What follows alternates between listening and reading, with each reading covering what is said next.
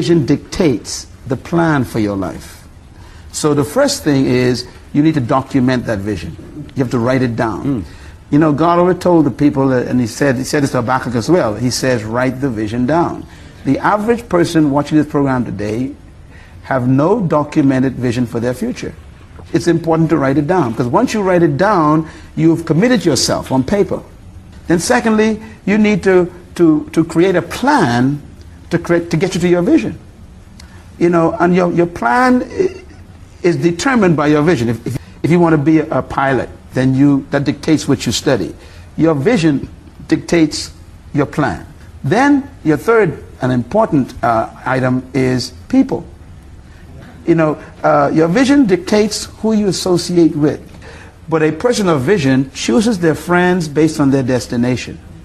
Vision is not ambition. And most people are driven by ambitions rather than vision. A vision from God will never benefit you.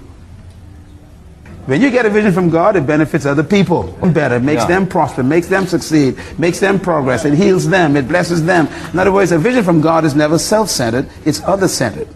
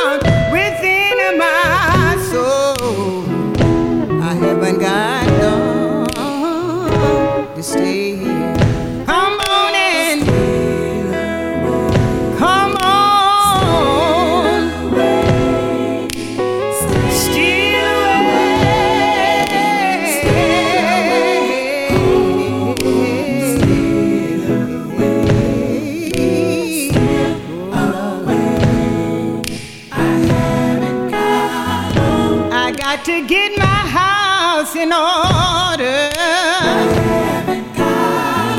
because time is running out. I'm not the only one.